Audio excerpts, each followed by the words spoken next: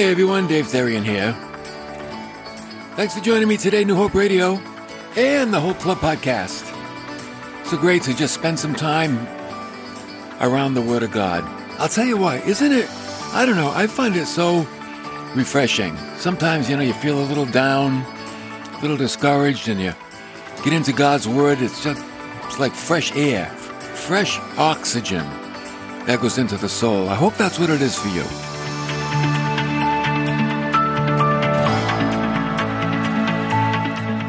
We're looking at some of the things that Jesus said to his disciples. We know he said a lot of things to a lot of people, but we're focusing on what he said to the 12. His inner circle, his little group, that intimate group of followers. He actually gave them long dissertations before he sent them out to preach the kingdom in different cities. We're going to see one of those dissertations today. It has to do with the divisive aspect of the gospel. I'm like, what? You mean the gospel can be divisive? That's what Jesus said. We're going to see how and why today.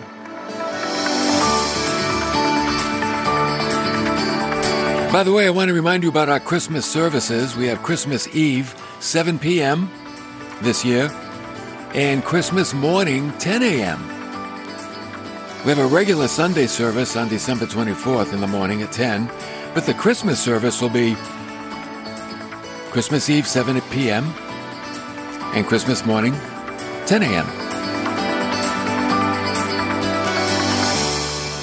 All right, so let's talk about this divisive nature of the gospel. And what is it that makes it so divisive? That's what we're going to see today. It's divisive because it brings a division between people. And the division is based on how they respond to it. It's too bad that there are varying responses to the same good news. Everybody hears the same message, but yet there are different responses to that message. And here's the message. God so loved the world that he sent his only begotten Son, that whoever believes in him would not perish, but have everlasting life. What a beautiful message. And yet, there are different responses people have. Some people are like, yeah, I like that. Other people, they don't want to hear it. They don't want to hear the good news that God loves them, that he sent his Son for them, that their belief in him will give them everlasting life. I don't know what's going on.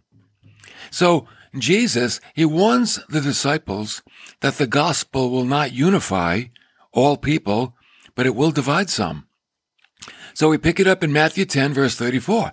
Here's what Jesus said to his disciples. Do not think that I came to bring peace on the earth. I did not come to bring peace, but a sword. Now, granted, at this time they were being sent to the Jews only, because in Matthew 10:5, these 12 Jesus sent out after instructing them, do not go in the way of the Gentiles, do not enter any city of the Samaritans, but rather go to the lost sheep of the house of Israel. And as you go, preach, saying, the kingdom of heaven is at hand. Now, Jesus knew many of the Jews, the religious ones, would have a problem with him. And they did. They had a hard time with that message. You know why? I don't know. They like to see people under the law.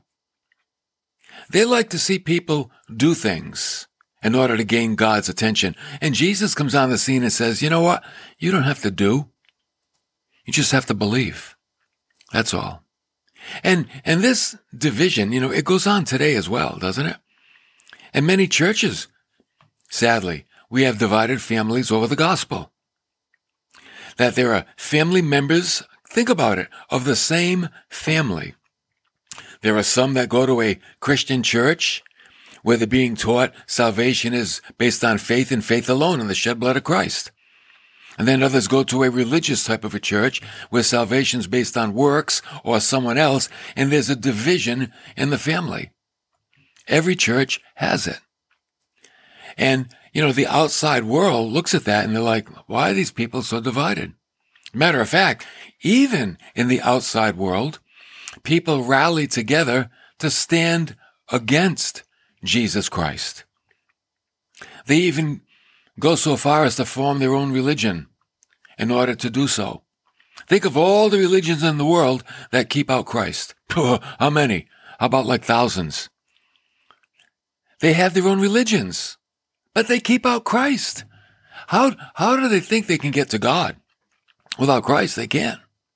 Recently there was a gathering of Satan worshipers at the Satanic Temple in Boston, Massachusetts. Now, this Satanic Temple was established in 2013, and it is a federally funded, recognized religious organization that describes itself as dedicated to proactive and promotion of individual rights. And here's what they say to back that up. We bow to no God or gods and celebrate our outsider status. So that's what the Satanic Temple, that's what that church is built on. We bow to no God or gods. See, we believe in the individual rights of every person. That means that we give us our rights, not God. And they revel in their rebellion against God. Well, in Matthew 10:35, Jesus said, I came to set a man against his father, and a daughter against her mother, and a daughter-in-law against her mother-in-law, and a man's enemies will be the members of his own household. Wow. That's what the gospel will do. It divides people based on their faith. There's nothing more beautiful than a family worshiping together in a Christian church. Father, mother, son, daughter, all joining together to worship the Lord Jesus. And maybe there's not much more hurtful than a family divided over that very same thing. And it goes on. We have traditional religious people.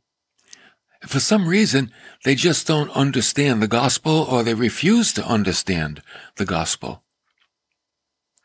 And by refusing to understand the gospel, they miss out on the joy that comes from what the gospel brings.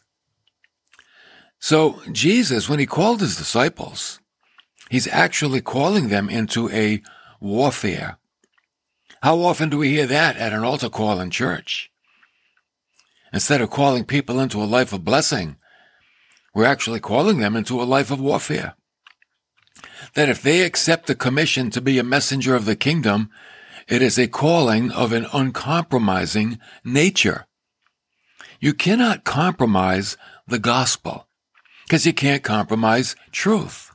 So Jesus offers his followers 4 things. Okay? Number 1, come and follow me. I offer you a spiritual battle that you must fight. In this battle, it'll split friends. People have grown up together to be the best of friends, and one gets saved, and all of a sudden they're ostracized. Or that friendly group breaks up. And I say, if you're true friends, then respect their faith. Respect their newfound faith. But no.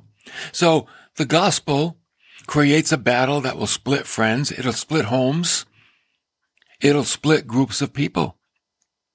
One man said, to be confronted with Jesus is necessarily to be confronted with the choice whether to accept or to reject him.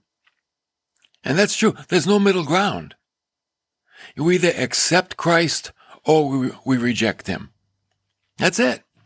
There's 2 choices. So because of these 2 choices, we have 2 sides of the line. On one side are those who have accepted him, and on the other side are those who have rejected him. And that's how the world stands divided today. We're divided mainly not by race, not by boundaries, not by culture. We're divided by what we think of Christ. Those that accept Christ as Savior, they're on one side. Jesus called them the sheep. Those that reject him, they're on the other side. Jesus called them the goats. That's it. They're sheep and goats. Nothing else. So we have to decide which flock will I run with? Will I run with the sheep? Will I run with the goats? The bitter pill is that even a home is divided. A family member against family member. That's the battle. Secondly, Christ offers a choice. And this choice is between the close ties of earth and loyalty to him. That's the choice. Here's what Jesus said in verse 37. He who loves father or mother more than me is not worthy of me. And he who loves son or daughter more than me is not worthy of me. Now, at first reading, that sounds a little strange. What? What happened to honor your father and mother? Well, this does not lessen family love or family affection. You know what it does? It elevates affection toward Christ. What he's saying is, listen, you see all the love that you have for your family? Then take that love and put it toward Christ. That's what he's saying. Love him that way. Don't love him with like a head knowledge. Don't love him with a wink of the eye. Love him as family. This is an acknowledgement of his supremacy. Love him more than family. He is supreme. There's no one more supreme than the Lord Jesus. Thirdly, Christ offers, here it comes, a cross. He does. He offers a cross. In verse 38, he said to his disciples, he who does not take up his cross and follow after me, he's not worthy of me. Wow. Kind of a far cry from the blessings we hear on altar calls, isn't it?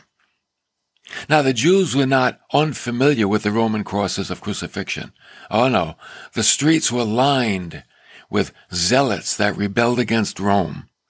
It was commonplace to see these men that were kind of like militiamen, the Minutemen that fought against Rome for Jewish freedom. And when they were caught by the Romans, they were hung up on a cross for everybody to see. You want that to happen to you? And you better stay put. You better be quiet. You better not rise up against us. That'll be you on that cross. That was the message. The cross was for those who conspired against Rome. It's a picture of giving one's life to something. That's what it is. These Jewish zealots, they knew what waited for them if they get caught, but they were willing to give their life to their cause. They were fighting for Jewish freedom. And if they were caught and crucified, so be it. That's how much they valued it. And so should the one sent by God. He or she should realize a denial of oneself and the fulfillment of the commission. And what did Jesus say about that denial? You know what he said? He said this in the garden. Not my will, but thine be done. Jesus was all about the will of the Father. And I think about, the disciples of the Lord. When they went out, they were sent out. And he's telling them, listen, it can't be about you. It's got to be about me. It's not about your will. It's about my will. Are you willing to put your life on the line for me? And that same challenge goes to us today. We have too many compromising Christians. Too many convenient Christians. We know the battle of the flesh and the spirit, and too much the flesh wins. We give in to the flesh and we call it grace. It's not grace when you give in to the flesh. It's not grace. Okay? So the key to following Christ is to count the cost. That's the key. The fourth thing Jesus offers, he offers a higher expectation. In verse 39, he said, He who has found his life will lose it, and he who has lost his life for my sake will find it. What does that mean? It means that whatever outcome a man or a woman would expect from their life by keeping their life to themselves and, they're their own person, they're going to do what they want every day. By doing that, it doesn't compare to the outcome when they truly give their life to Christ. It doesn't compare. You always get more back when you give your life to Christ. Look at your life right now. How's it working for you? If you're getting more back, keep giving your life. If you're not, it's time. Remember John Bunyan? John Bunyan lived in the 1600s. He was saved from his life of debauchery. This guy was like low life. He was the poster boy for low life. Swore, drunk, bad guy. He refused, but what happened? He got saved. He got saved. God can save anybody if he can save John Bunyan. And John Bunyan refused to join the Church of England. Nope, I'm not joining those guys. Too rigid, too orthodox. So he held his own evangelistic meetings. He was arrested and thrown into jail. And had he not taken his stance for the truth of the Word of God, who would have known about John Bunyan, and there would never be a Pilgrim's Progress? Pilgrim's Progress is a book that he wrote. It sold 250 million copies. What? In the 1600s. He wrote it in the 1600s, and here we are hundreds of years later. People still buying that book. Have you read it? I read it. It's one of those Christian books everybody needs to read. It's about our journey. It's our journey toward the promised land. But think about it. It took John Bunyan, number one, standing for truth against the Orthodox Church. Number two, willing to pay the price and get tossed in jail. And number three, taking that jail experience and turning it into good and produce Pilgrim's Progress. And over 250 million copies have been sold. It's pretty incredible. Some of the greatest men of biblical history, you know why they achieved greatness? Because they took a stand. They put their life on the line for what they believed. That's what they did. They said, I believe this with all my life. And if I have to pay for it with my life, so be it. Think about it. Think about the quality of believer that God is looking for today. He's looking for people that are willing to stand up and be faithful. Here it comes, no matter what. Can you be a no matter what Christian? Can you be faithful no matter what? Faithful in the face of compromise? Faithful in the face of convenience? In the face of temptation? Oh, faithful in the presence of old habits that try to come back and control you? Trap you like a rat?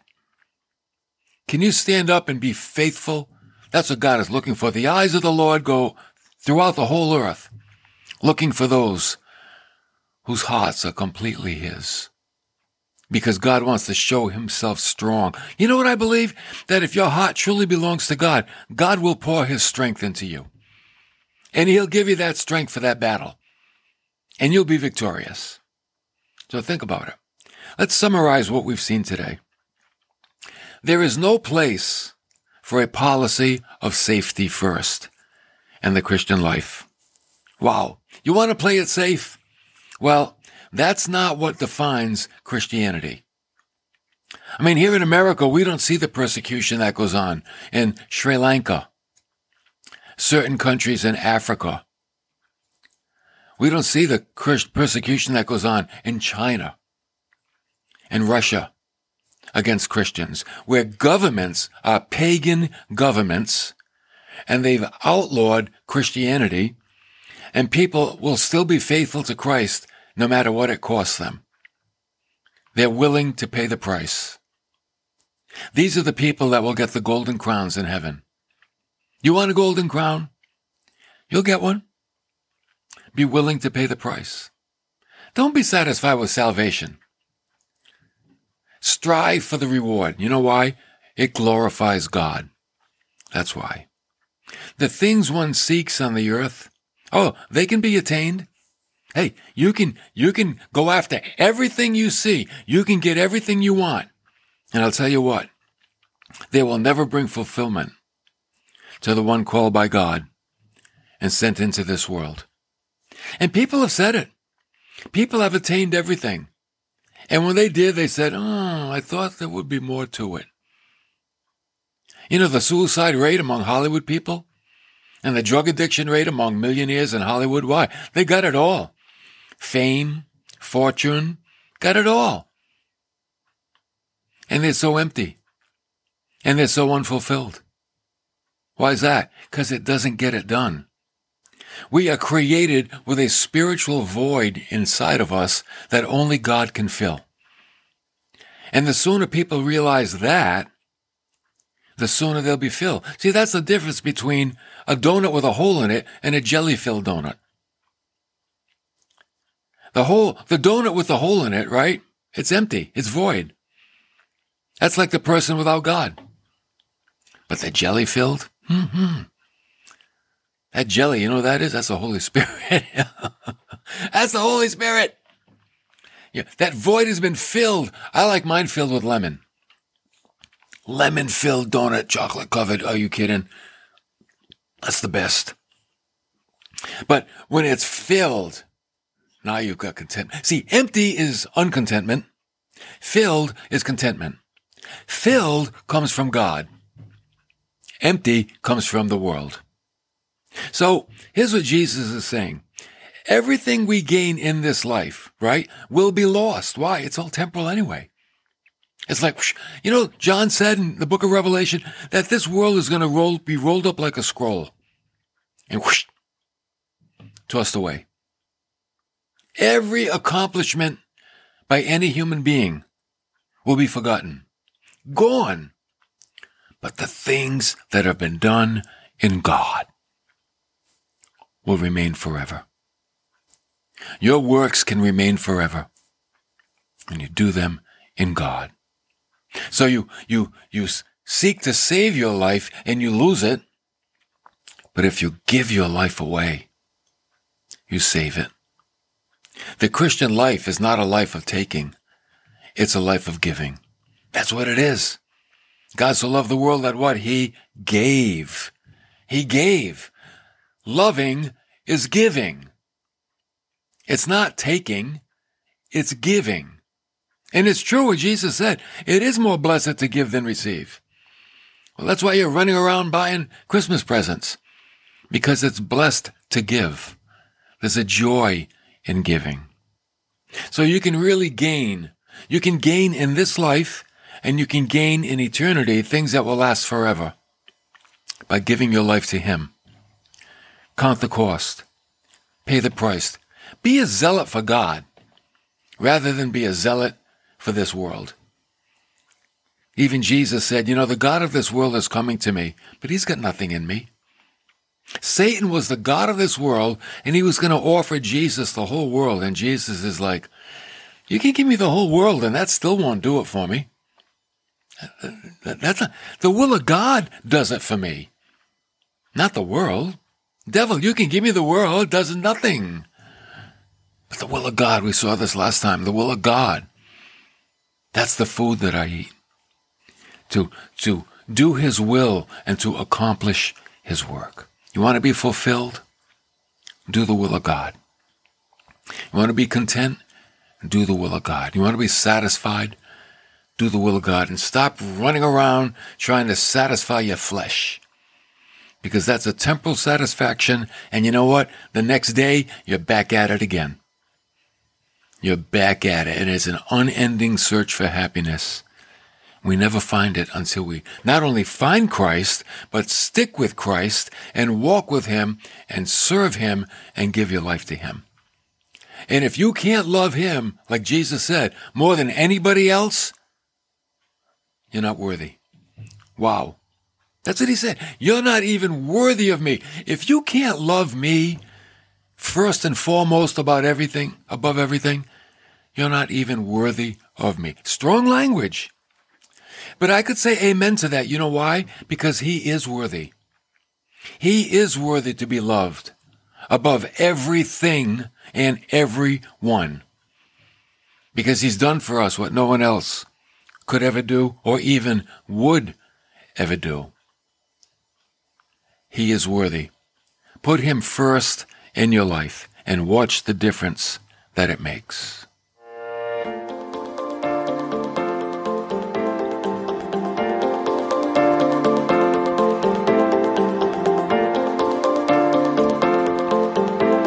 Hey, we got something new that we're doing now, too. Been a couple of weeks. We have an Instagram account every Monday through Friday, if you're an early bird, 6 a.m. I do a morning devotional just to get you started off on the right foot. Get you tuned up for the day on Instagram. Dave Therian Instagram or Therian6034. Everybody's got a number after their name.